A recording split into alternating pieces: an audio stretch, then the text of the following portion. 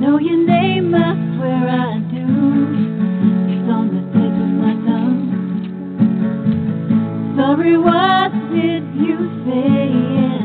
I've known you for how long?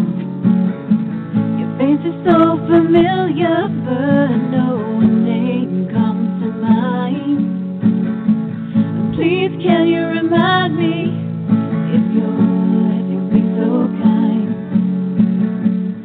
Staring out into space, asking God to hear my case. Trying to think of all things past. How long will my memory last? Well, hi, everyone, and welcome to Alzheimer Speaks Radio. I'm your host, Lori LeBay, and today we're going to have a really interesting conversation about a brand new film that's out called Those on the Front Lines of Alzheimer's and Dementia. But before we get started with that, we always get new listeners, so I always like to tell people a little bit about us. Bottom line, Alzheimer Speaks was created to give voice to all parties, those living with the disease, to those personally caring, to professionals, researchers, advocates, etc. And that was because my mom had dementia for 30 years, and I just really felt the need for that. And so this journey with Alzheimer Speaks is really about being an advocacy-based company to provide multiple platforms to help people engage and shift our care culture from crisis to comfort around the world. We also help companies expand their brand footprint by leveraging our content to be able to access those that are interested in learning more about dementia and caregiving. But I also want to thank our audience because you guys have just been so critical in sharing our content and our voice. Not only do we have Alzheimer Speaks Radio, but we have a blog, a YouTube channel.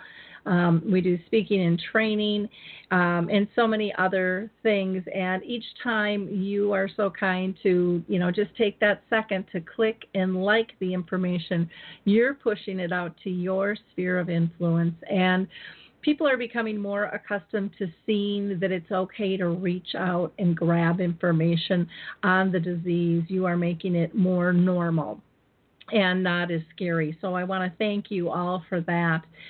In doing that, you've also gotten us recognized by Oprah, Maria Shriver, and Dr. Oz, and now just recently we've been recognized as 50 over 50 through Art Minnesota as a disruptor in the industry. And again, those are accolades I share with all of you because this is something we're doing together, I truly, truly believe. I also, before we get started with our interview, want to give a shout out to Kathy Braxton and Tammy Newman, who own the Silver Dawn Training Institute. Many of you know them as Dementia Raw. I went to their Certified Dementia Communication Specialist training the other week, and it was incredible. It was really a lot of fun, very interactive, and, you never really felt uncomfortable because they're just such gracious teachers. But they teach introspective improv, and they used real scenarios to help all of us in the class kind of change how we would respond or react to someone with dementia. And I just found it very helpful. And I go to a lot of those classes, but this one I walked away with a lot of great tools. So I would highly, highly recommend them for both professionals and for families. They also have dementia challenges that they post on their Facebook page and their websites that are really interesting as well. Another organization I want to thank is Calendar Cards. Not only do they have a great memory system that helps people stay independent in the earlier stages, but they also provide the Memory Cafe directory, and we're pushing like 500 of those now in the United States, which is absolutely a fabulous, fabulous piece and tool for all of us to tap into. And then the last thing I have to give a shout out to is the World Kindness USA, which is a new organization here. They just had a soft launch in LA the end of last month, and I'm really excited to be a founding member of that. I think our world has gotten pretty discombobbled in terms of who we are and what we want this world to look like. So very excited to be part of that. So you'll be seeing more information on the World Kindness USA, and feel free to go to their Facebook page or Google them and become a member as an individual or as a company. Some exciting times ahead. So with no further ado, I want to go ahead and introduce our guest today. We are extremely thankful to have Keith Famey with us, who is an Emmy Award-winning director and producer. And his documentary film, which is called Those on the Front Line of Alzheimer's and Dementia, takes viewers on a journey into the daily lives of both those diagnosed and those that care for them. Keith has also served as his father's care partner until his death in 2003. So welcome, Keith. How are you today?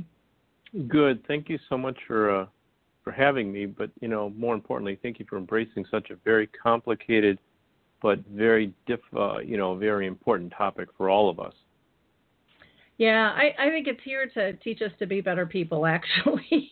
So I learned a lot of lessons in 30 years that my mom taught me, and just being a better person and being more present. And so I'm very excited for this film that you have pulled together. I know this is a time-consuming thing to do, and we'll get a little bit more into detail.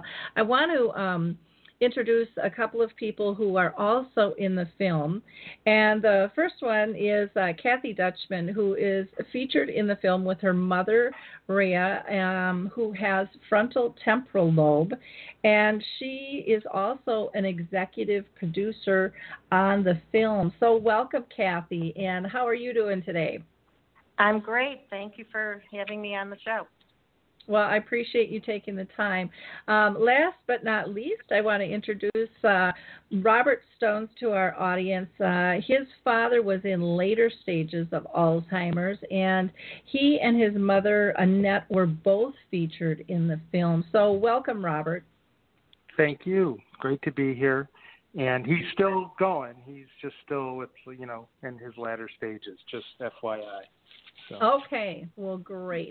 Thank you all for being here. I'm going to start with questions, and I'm going to point those to Keith first. And Keith, what made you decide to make this film to begin with? Well, there's no question that in 2003 and the years leading up to it, I had a very active front row seat as being my father's caregiver for Alzheimer's. So, that took me down a path of the emotional highs and lows that come with that, with anybody who's cared for anybody with Alzheimer's and dementia.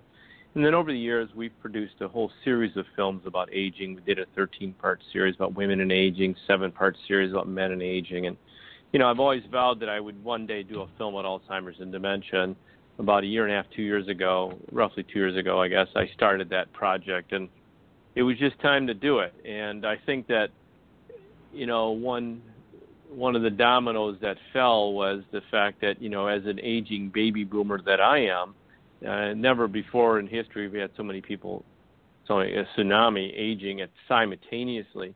And our cognitive well-being is something I think we all take for granted in a very big way until, some diagnosis kicks in. And by that stage, it's way too late. So it was really kind of an act of like, what can we do as an aging population for our own self, to stack the deck in our favor? But at the same time, how has care changed, and how has the philosophy of understanding loved ones with dementia evolved from like when my father had it in 2000, 2001, 2003, and it's come such a dramatically long ways, and it's for a whole host of reasons. I think that we've had to find a new narrative, a new way of helping our loved ones. We've had to find a new way of understanding them. And, people like Teepa Snow, who's just a trailblazer out there, who's helped families understand a new way of coping with and better enabling somebody who's on a journey of dementia to really be present within their world. So when I started on the film documentary, I was really fortunate to meet Kathy and both Robert, who were in the film. Both of them are executive producers. But more as important as that was, is that they shared openly a very complicated story of caring for, in Kathy's case, her mother, and watching that decline, and how do you navigate through those days. And then Robert with his father. Very poignant parts of the documentary, but some really strong messaging there. Not only do you really get a very clear understanding of what Alzheimer's or forms of dementia look like in the film through their stories, but you really understand what compassion and love can mean to not only the family members living with a loved one, but the loved one themselves. Okay. Was there anything that surprised you in the making of this film that you learned from families that maybe you didn't know? I always understood and felt that a diagnosis of Alzheimer's or dementia was predominantly genetic related. And as we're now coming to find out, and of course working with the professionals that we feature throughout the film, that quite often lifestyle plays a significant role on our cognitive well-being. Not to mention the environment and how we treat our planet, how we've treated our planet, and the impact our surroundings have on us, and our health. So I think that it's an awakening. It's a real serious awakening for anybody that sees the film, but it also does lend a sense of hope that if you're 50, 55, or 40 and things of that nature and you're aging, that you can, if you've got some genetic history within your family that you're prone to a form of dementia or Alzheimer's, you do have the capabilities now to get your reins on the horse and try to steer yourself down a path that maybe you can age cognitively healthier than maybe your mom or dad did, or other ancestors, other relatives. So that's probably one of the most significant, aha moments for me. Was, geez, we have more possible control over this than we realize. We just have to be very disciplined about it, though. Mm-hmm. Well, it's interesting even using the term cognitively healthy. I mean, I think of, I'm almost 60 and going to the doctor all the time. I've never heard anyone say, how's your mind doing? How's your cognition? Never, not once. And we take the brain for granted. We really do, unfortunately, but we do. I myself personally, I think everybody does. Yep, exactly. What do you think have been the biggest challenges for care partners and family members, and in their roles of caring for someone who's got a form of dementia? Well, I think that anybody that lives or has lived with a loved one can, if you just take a spousal relationship, first of all, the declining relationship of a spousal relationship of what a marriage of 30, 40 years looked like. I'm just with my mom and dad. My mother felt that in the early stages that he was acting purposely. He was forgetting on purpose, or he was pretending he couldn't remember, and it created a huge strain on the relationship. And then the deep personal sense of a relationship starts to take a whole different form. When a loved one, a spouse, has to now care for somebody who's not only failing maybe in health, but in their cognitive capabilities, it puts a strain it's almost unimaginable. And it's really important for children who have parents that are going through this, or one of their parents is going through this, to really understand what that caregiver, the mom or the dad, are dealing with, because it will tear apart the caregiver almost before it does the individual living with a form of dementia or Alzheimer's, and which is really sad. So, they say it takes a village to raise a child. It takes a village, a very deeply compassionate, understanding village, to care for a loved one with dementia, and it really does. It's not a single act by one person that I can do this on. It really takes quite a few individuals to really jump in and then find the moments. There are moments within the complexity of this that are loving, caring moments. And probably the most important thing I learned is just be in the moment. If somebody thinks that they're in 1940 and they're doing something, or they're 1960, then just be with them. Don't tell them they're not there. Go where they are. You'll find it's far less stressful for them. It's far less stressful for you. And, it's a win-win for everybody. Yeah, and we wouldn't, I always say, we wouldn't pressure a small child to change their mind. We would play with them because that's what we do with children. But I think we've gotten so focused and almost too grown up for our panties, in a way that we don't know how to play anymore. We don't know how to be relaxed. We don't know how to have casual conversations. Everything's so serious and everything's driven by agendas and to-do lists and things. And that was, I think, one of the biggest lessons and one of the biggest gifts my mom gave me was to let go of control and just be in the moment. And right, exactly. Boy, that was really, really an eye-opener. Well, I'm going to pull Kathy into the conversation here. Kathy, can you tell us a little bit more about your mom and what prompted you to participate in the film? Because that's a big decision in and of itself. Okay, sure. I had just retired from teaching in the summer of 2009, and I started noticing changes with my mother. My mother was repeating things all the time, asking the same questions over and over, forgetting, and exhibiting some problems with memory. So I've been living with this with my mother now since 2009, and when I met Keith, it was just really one of those deja vus. Keith and I just clicked automatically. We met each other, and I said, I'm a teacher. I need to teach people, current patients, future patients, caregivers, family members. I need to teach them that there's a way that we can help our loved ones who are suffering from a dementia, of whatever dementia it is. And I wanted, and just going to my own personal experience of being very embarrassed by saying that my mother was, people were noticing that my mother wasn't quite the same way that she always was, very outgoing and gregarious and talkative, and she was becoming very quiet and forgetful. And I was very embarrassed by it when I was with her in public, and so I needed to teach myself that you can see beyond fear. There's fear of this disease, terrible fear. There's a lot of stigma attached to it. People don't want to admit that their loved one has a memory problem or a disease affecting their memory. There's a lot of avoidance and not addressing it.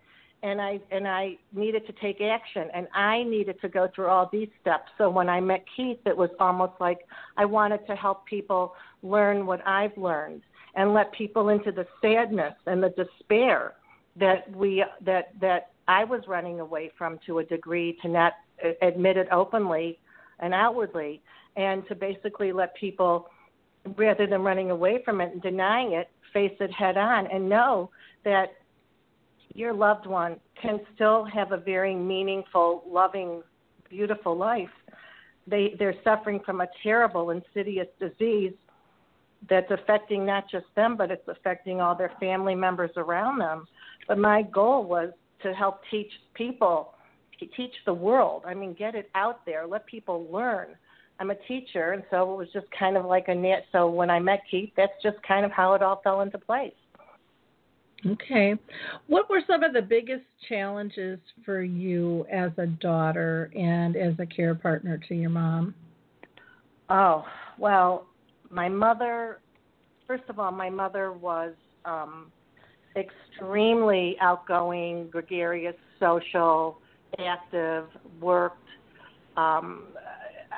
She stopped driving. She quieted down. She started getting lost, couldn't remember things, couldn't remember days of the week, couldn't write notes in her calendar, and so I was watching all this happen, and then I was doing my very best to keep her as active as I could, so I engaged her with the services of a speech pathologist to help her do activities to help with speech and loss of speech and remembering what she read and comprehension. And then I just started reading and researching and doing everything I could to find out, how can I help my mother? How can I help her? At the time it was maybe get better. I knew it wasn't get better, but how can I help her at least enjoy her days and still have an active lifestyle and to keep her mentally active?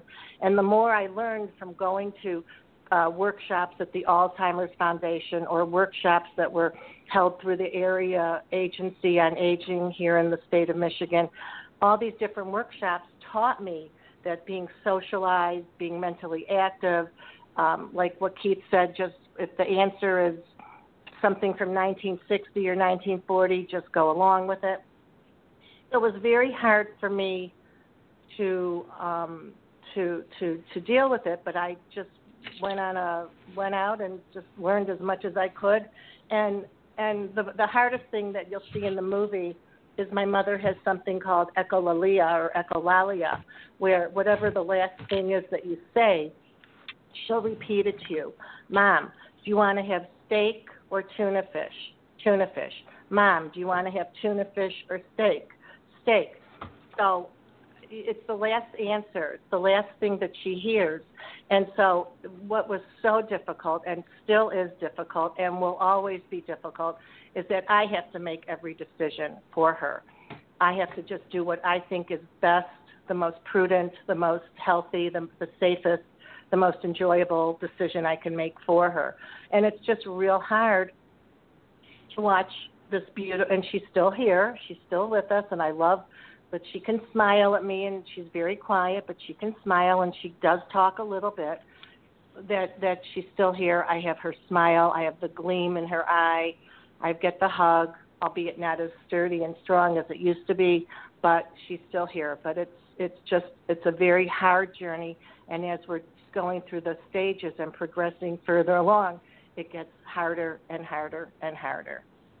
And I hope I answered your question and didn't divert too much off track. No, it's wonderful because this is a package deal. You know, it's the good, the bad, and the ugly, and you have to maneuver through it. And you know, when you were talking about, you know, having to make all the decisions because you knew your mom would just repeat the last thing that you said, I remember going through that with my mom as well, and not realizing how exhausting that is to be that responsible for every little decision. And I grew, you know, when I would get together with friends, they're like, well, what do you want to do? And I'm like, I don't know. I don't want to make a decision. I just didn't. And I pulled back in other areas to try to help compensate for that because it was just, it was exhausting and draining, even though it's an honor to care for them. There is that whole other side, because I think we all have inside of us, you know, that little talking fiend that you know, makes us question, are we doing the right thing? You know, is this the best decision? And kind of that little inner critic there. How did you take care of yourself during this journey? Because that's one of the, I think, the most difficult things for any care partner to do. Well, luckily for me, and I don't want to say this in a negative way at all, but my mother doesn't live with me. My mother lives at home with her caregivers. And my father is actually still living. So, but I could be with her during the day. I could take her to all her appointments. I could do everything I needed to do.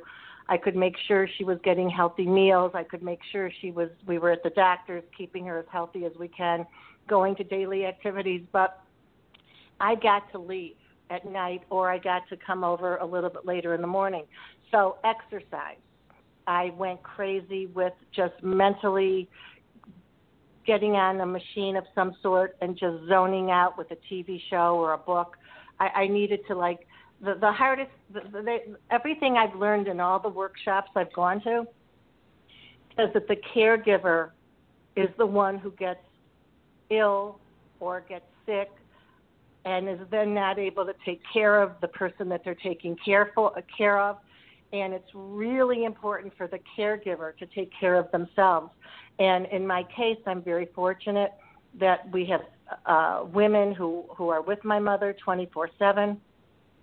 But for those people who are not in that same state, and I've talked to lots of my friends and lots of people that I've been with in different situations, I tell them that they have to get respite. They have to make use of any opportunity of any classes or programs that are offered and drop their loved one off at one of these programs that the state or different organizations offer so that they can have time to go out and just be by themselves or socialize. The most important thing is to keep yourself as healthy as you can, and if you can break away for a little bit. It's very, very, very difficult for people that are taking care of their spouse and living with their spouse with no additional care, but if they can just find some sort of respite, or even while their spouse is sitting still, they can just do some sort of physical exercise or meditation or something, because it's such an emotional drain, and it's overwhelming. And as you said, to make every decision, it's very difficult. Because you're hoping that your decisions, you're trusting that you're doing what's right, what's best, and like you said, you're always asking yourself, did I make the right decision? Should we do that? Should we do this? But I recommend for anybody, as a caregiver, you are the one that's most likely to take ill or have problems. So you must take care of yourself by doing something you love. If you love to paint, go out and if you can get away, and you have to either find other family members to come in, respite, there's Helping Hands, there's senior organizations, anything to just give yourself a break as often as you can, because it's really, really, really tough. Really tough. Yeah. And for every individual, that's going to be different. For some people, they just might need some sleep and need someone to come over so that they can just get some rest. Sure. For someone else, it might be going to the gym or getting their nails done or having a cup of coffee with friends or out to a movie. There is no right or wrong. But I know for myself, I was not good at looking inward because I was too busy taking care of everybody else. And I almost broke. But I had wonderful girlfriends who kept calling me and asking me out for coffee. And one day I was having a really bad day, and I said, okay, I'll give you 10 minutes. Like I'm the queen bee coming to town, roll out the red carpets. You're going to get me for 10 minutes. I was just very cocky and upset. And I thought, well, if I give them 10 minutes, they'll stop bugging me. And I went there, and I ended up staying for 2 hours, and we laughed and we cried. And I think as a care partner, you don't know how empty you are until you get refilled again. And go ahead. No, I'm sorry. I didn't mean. What I'm saying is exactly what you're saying. I mean, you need to get out there. You need to socialize. The care person, the caregiver, needs to socialize, needs to be engaged, because as much as you didn't want to leave and you said, I'll give you 10 minutes, it just started your engines up again. It got your battery recharged, and it gave you that extra oomph to continue on, because like you said, you are depleted, you are empty, you are tired, you are scared, and you're frustrated. I mean, it's hard. It's real hard. Well, and it's all about that balance, and what it made me realize was I could be a better care partner if I felt full, if I felt balanced. But when I'm dragging and tired, and when I'm dragging and tired, I get cranky and snappy, like the rest of the world. And that's, who wants to be around that, So yeah. I think respite sometimes we forget is good for both sides, because they get tired of us too, always being around and hovering, and they like some downtime as well.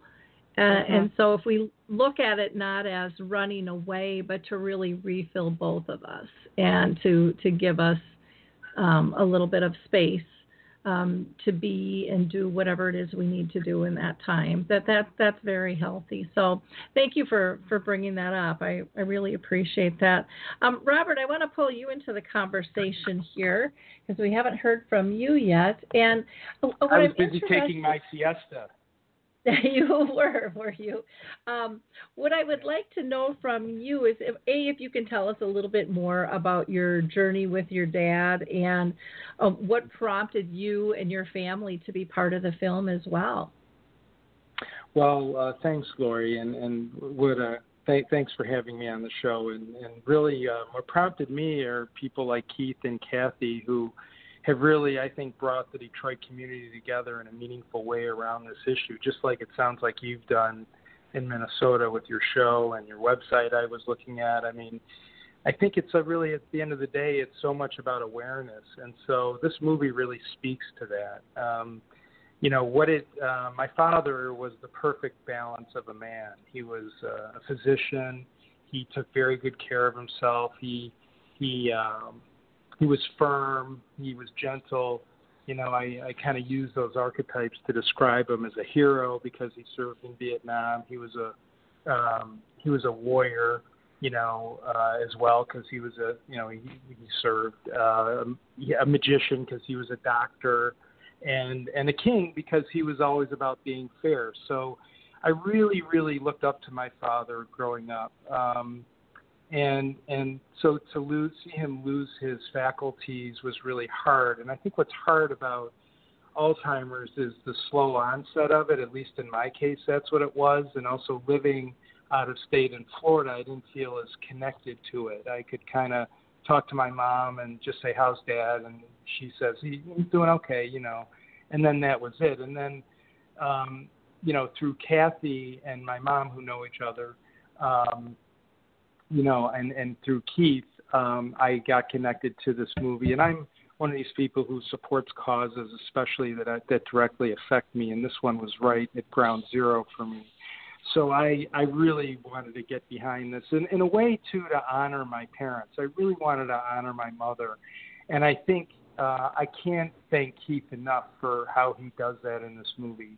I think it's one of the more, and Kathy, too. I mean, the personal side stories that are shown, that are reflected in this movie, are revealed, are so powerful. And I really wasn't connected to how, I was really dissociated from how what the caretaker goes through. And my mother and my father really loved each other. I mean, you can't say that about many people today. There's a lot of people who are married just by default, But they really loved each other. And my mom promised my father that she would never have him go in a nursing home. And so she's still fighting that today. And, her biggest challenge is, she has to oversee 4 staff. And that's a full-time job in itself with all the drama that goes on there. But she does a wonderful job at it. And so I got connected to it because I really wanted to support the cause, and also honor my parents, and who have been a great example for me. And also, I think the other thing that Keith does nicely in the movie is he brings the whole piece of how, what's it like to age in a place like Florida, because a lot of people are moving to Florida as they age, and how is the lifestyle here maybe a little bit different. What's the appeal there? So we got the South Florida community around us, and we're going to premiere it here, I think, in November now. So we're really excited about that. And again, it'll, raising more awareness, because in the end, that's all we can really do at this point. I know for me, one of the biggest things I took from this is really looking at my own cognitive health that I more or less took for granted. I'm probably in the best shape I've ever been in from after this, because what we eat is so connected. What we eat and how we exercise are so connected to our brain health, and I never realized that before. So I eat spinach like every day now, thanks to Keith. Anyway, I don't know. I'm kind of giving you a lot of info here. I hope I'm answering your question. No, that's fine. That's fine. Can you tell us, you mentioned your dad's diagnosis, how it's kind of impacted you in terms of you wanted to, honor and educate and help raise awareness, and you've changed your lifestyle too. Has it impacted other family members in the same way? Yeah, I mean, not in the exact same way. I have a brother who's a physician who's really been at my mom's side along the way in Michigan, and been very helpful. And then I have a sister who also lives out of state. And I think we've all really looked to our mom, and making sure that she's okay, because all the information, like Keith was pointing out, is that a lot of this falls on the shoulders of the caretaker. And so that's really, I think, we're always communicating about that. And I think it's connected. I know my mom is more connected now to others in the community regarding Alzheimer's, like Keith's saying. It really does take a village, and I think it's important to stay connected to other people that can be that have your back, So. Yep, definitely. Well, good. Well, thank you. I really appreciate you guys, being in the thick of this film. I'm going to point a couple more questions back to Keith here. And Keith, in doing a documentary, I don't think people understand how much time this takes to do. And can you tell people how long it took you from, conception to final edits and being ready to go public with this thing? Well, this documentary, it wasn't one story, and the reasons it was 2 hours. So the DVD, when people are able to order, it's 2 hours, and you'll see that the film takes us from a little village, Ogimi in Okinawa, all the way to the scientific laboratories of Dr. Paul Cox in Jackson Hole, Wyoming, to Dr. Asha Rolls at the Technion Institute in Israel, and everywhere in between. So we feature such a wide range of professionals offering really insightful information of what they're doing in the trenches as it relates to cognitive health and well-being, that you get a really wonderful overview of some great minds of medicine and science harmoniously working together to try to find and the cure is not even the word, because Big Pharma kind of threw the towel out on this a long time ago because they really weren't able to find a cure. So these professionals have had to look outside the box to say, what are we missing here, and why is it that we haven't been able to help patients? And probably one of the biggest aha moments in the medical field has been this, is once you're symptomatic and you've been diagnosed, that horse has left the gate. You are in severe trouble. There's no turning back. And so the medications they've had have been able to maybe stall or slow down some of the plaques and tangles, but not cure, not remove them. And that's probably one of the bigger moments in medical, what their findings are. So now it's like, wait a minute. If that's the case, then what can we do? What can we do as prevention before that? What kind of drugs can happen before that? What kind of lifestyle changes can be before that? What kind of environmental toxins are we ingesting have an effect on our cognitive well-being? So it's really enabling the whole medical community and scientific community to look at things differently.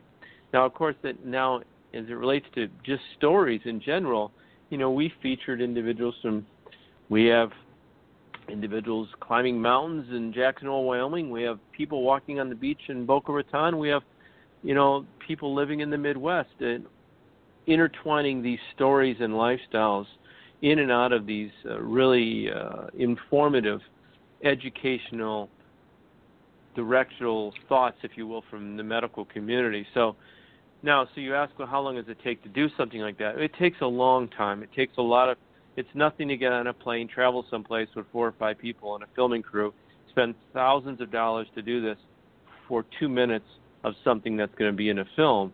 You may film for 2 or 3 days, but realize there's only 2 minutes that you're going to use. But the 2 minutes is so important to the story.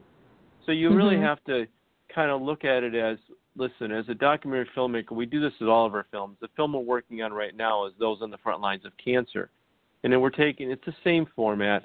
We just go and go and go and go, and you can't look at it as when is it done per se, or how much is it costing. You just got to keep raising the money along the way, knowing that your target is to create the most informative, educational, impactful, inspirational documentary that's going to help people. So it's just a work of passion. It's not.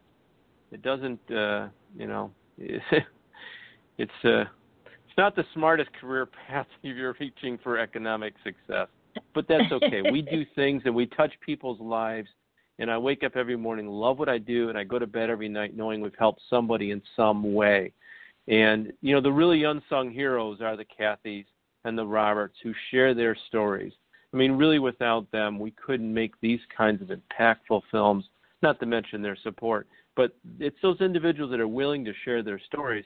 And as a documentary filmmaker, the most important thing for me is to build a level of trust and confidence when I'm working with family members or anybody who's talking about something deeply personal, whether it's Alzheimer's, dementia, cancer, or something of that nature, that they know that their story is important, and it's so important, and that we're so appreciative of them taking the time to share that with us. That's what's really, for me, I really need to convey that. Everything else will fall in place, but it's those stories and those people. Well, and I think when you build that trust, too, you had mentioned about you could film for 2 days and get 2 minutes that you're going to use, but you don't know what those nuggets are till they just come and roll off somebody's lips.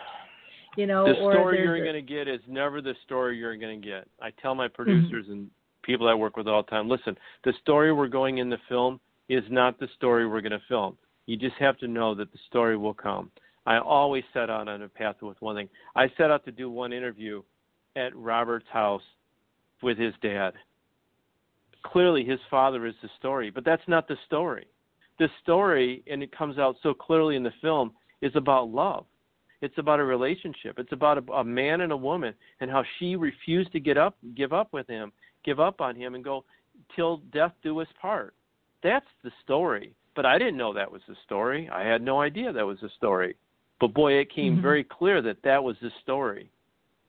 Yeah, and there's so much beauty, because I think we look at a medical disease and we think of illness, and we think of all these horrible things, but yet life is still lived, and people are still holding tight to those relationships, and those relationships, that's what gives us meaning, that's what gives us purpose, that's what makes us powerful beings. And I'm always just stunned, when you see that in action, when it's not staged, when you can just tell it's real, and it's important. Now, you had mentioned that you talked with a lot of different professionals, and I want to give you the opportunity just to kind of name drop a little bit more on some of those individuals that were in the film, if you'd like to.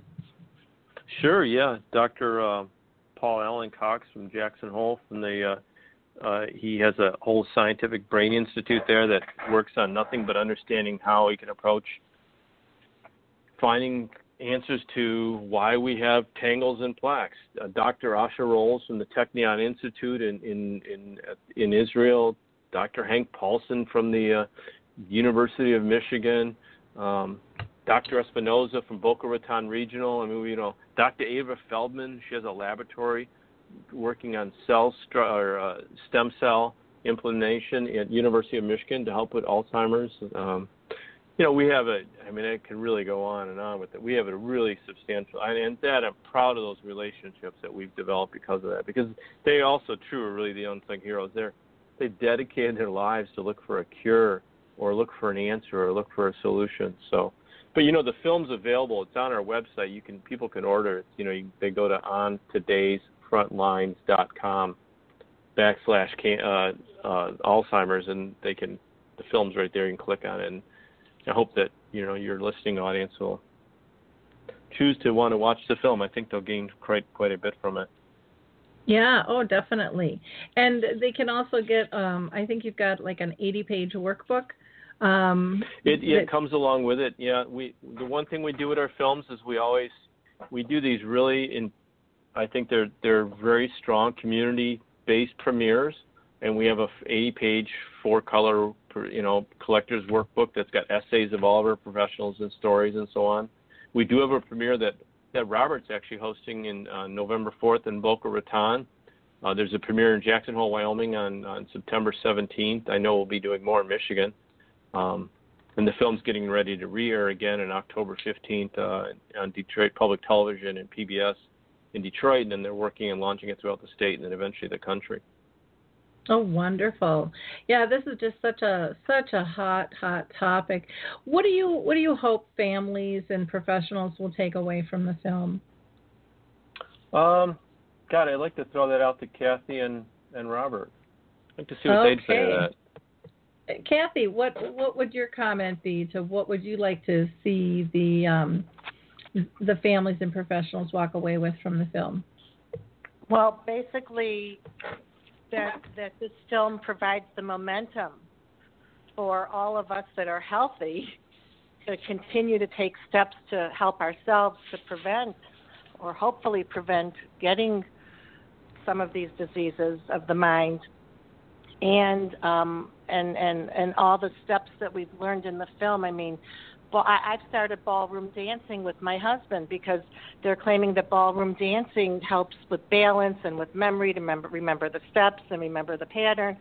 That's just one thing I've taken away. I want people to know that they don't need to be scared by this disease of dementia, whether it be Alzheimer's or any of the many, many, many dementias that fall under the big umbrella of dementia, but just that you can deal with it and that there's great research being done and that we're hoping that we can get a better understanding of the causes. We really need answers to like how this is caused. What can we do to prevent it for ourselves? And Keith put out so much medical information there in the film.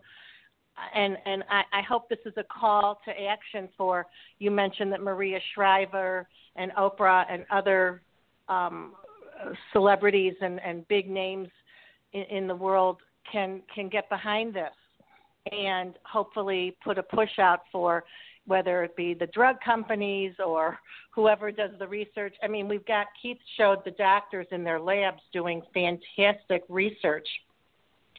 But we need answers, and we need answers sooner than later. We need a cure.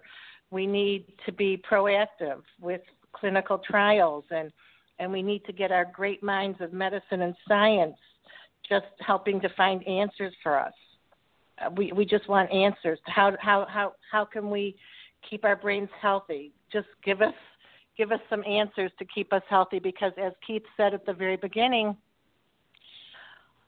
it's a tsunami of baby boomers aging. Never have there been this many people living this long. There's ways to help with diabetes and heart disease and things like that. There's medicines to control it, but there's really nothing out there to control dementias and Alzheimer's, which is a form of dementia, the biggest form of dementia. And we just really, I just want answers. I want resources for research. I want changes to take place, and I want money to help in research for the aging population to help us. Let us. I mean, I'm scared. I'm scared. Yeah. So okay, I would imagine you're hoping, some of these listeners will become advocates and really help to push Congress and research forward and pull out their wallets to help, by educating them. Great. Right. Robert, how about you, Robert? What do you hope they'll get? I think it's a great question. I really hope that there becomes more of a cultural shift in terms of how we view people that are aging in this country, particularly with Alzheimer's, that we find a way to revere their life experience like they do in the Far East. and not marginalize or, not pay attention and not say, oh, I'm so glad that's not me, or, so we become less selfish and we focus on an aging population that brought so much greatness to our country. So, I think, and along with Kathy, I mean, it seems that the pharmaceutical companies clearly are not doing enough, or there's been a lot of, there just hasn't been any great success coming out of it, and this is a complicated one. So I hope that there's more success there, and at the same time, we need to really look at our health, the younger we are. There's a correlation now between high blood pressure and Alzheimer's, and there's always correlations coming out, but I believe that's a big one. So, as we are younger and younger, what do we do to avert this, so we can stay cognitively strong, healthy, and live like one of the greatest features in, I think, Keith's movie is he shows these populations like in Japan and I forget where else, but people are living a long, long life. And I'm just thinking, what are those guys eating over there, And so it's, I feel fortunate that I'm still in that age to do something about it,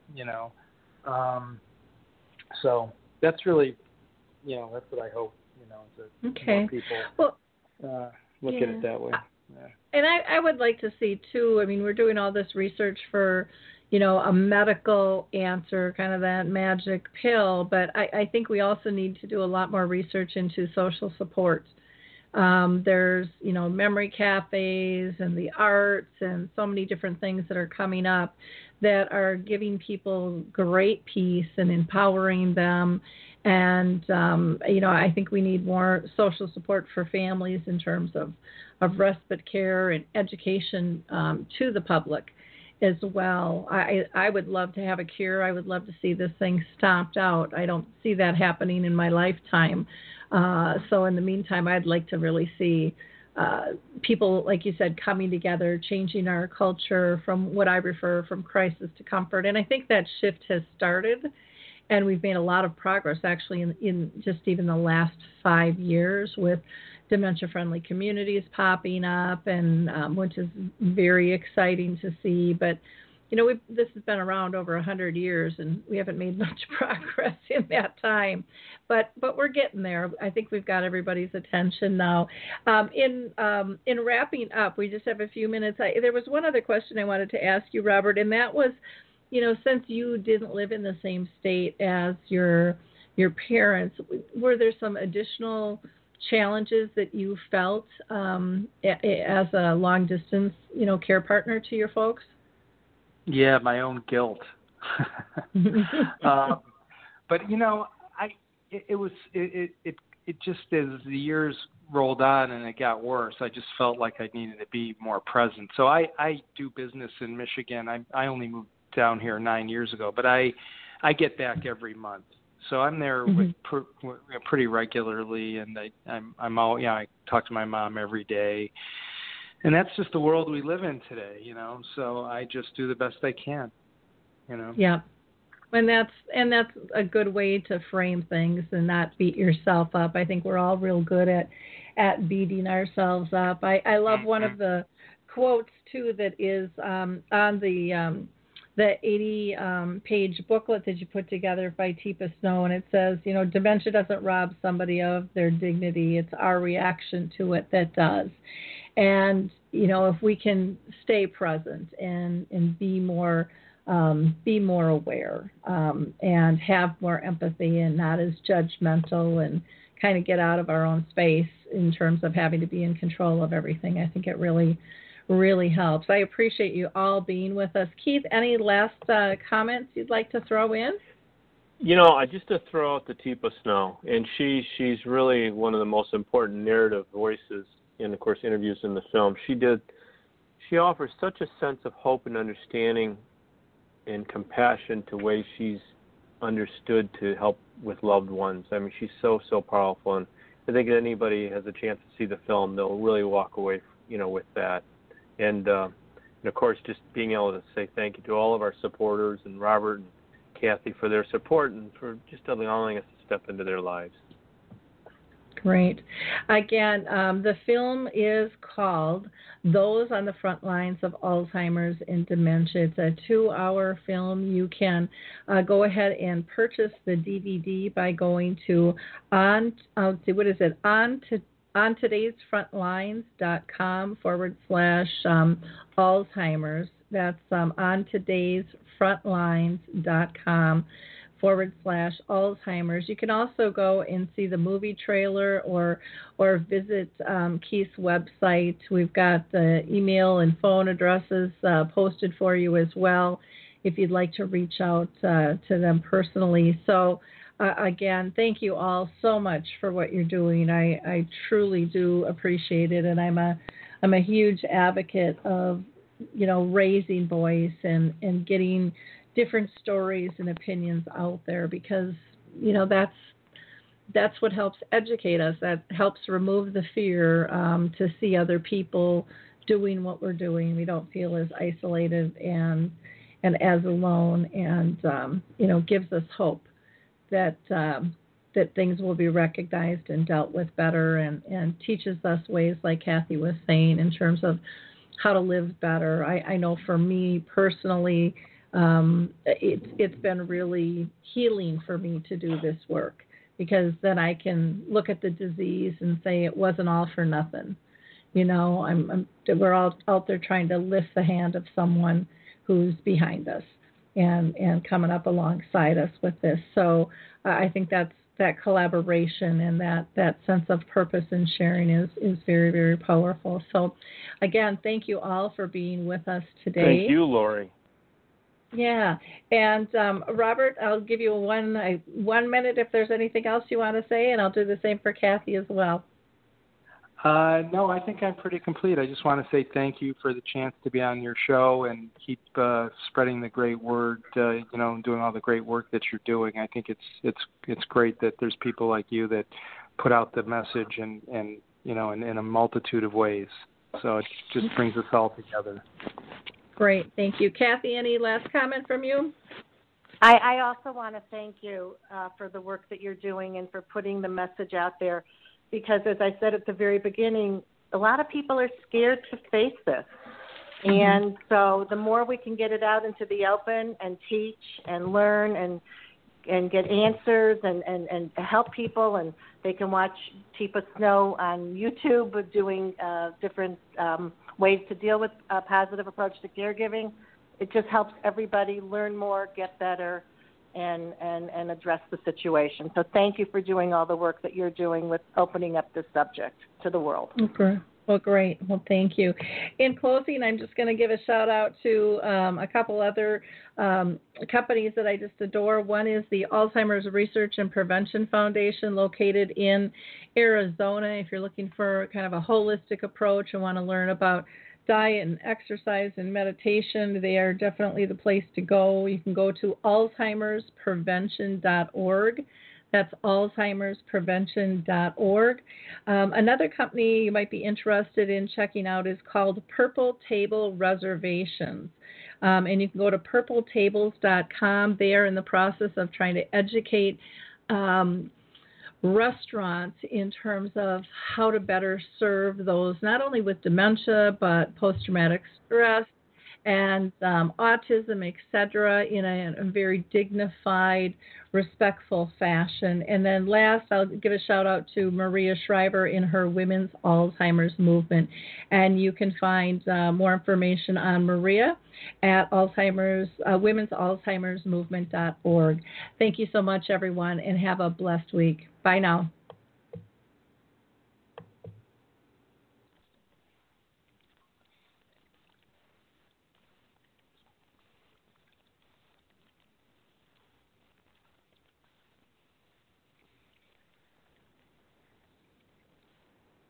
Hi, I'm Lori LeBay, and I wanted to tell you about Alzheimer's Speaks, which is another great podcast. You see, my own mother lived with dementia for 30 years, and I felt lost. Did you know every 3 seconds someone in the world is being diagnosed with dementia? odds are it's going to hit your families too. We want to help you connect to services, products, tools, research, and stories so you can be prepared.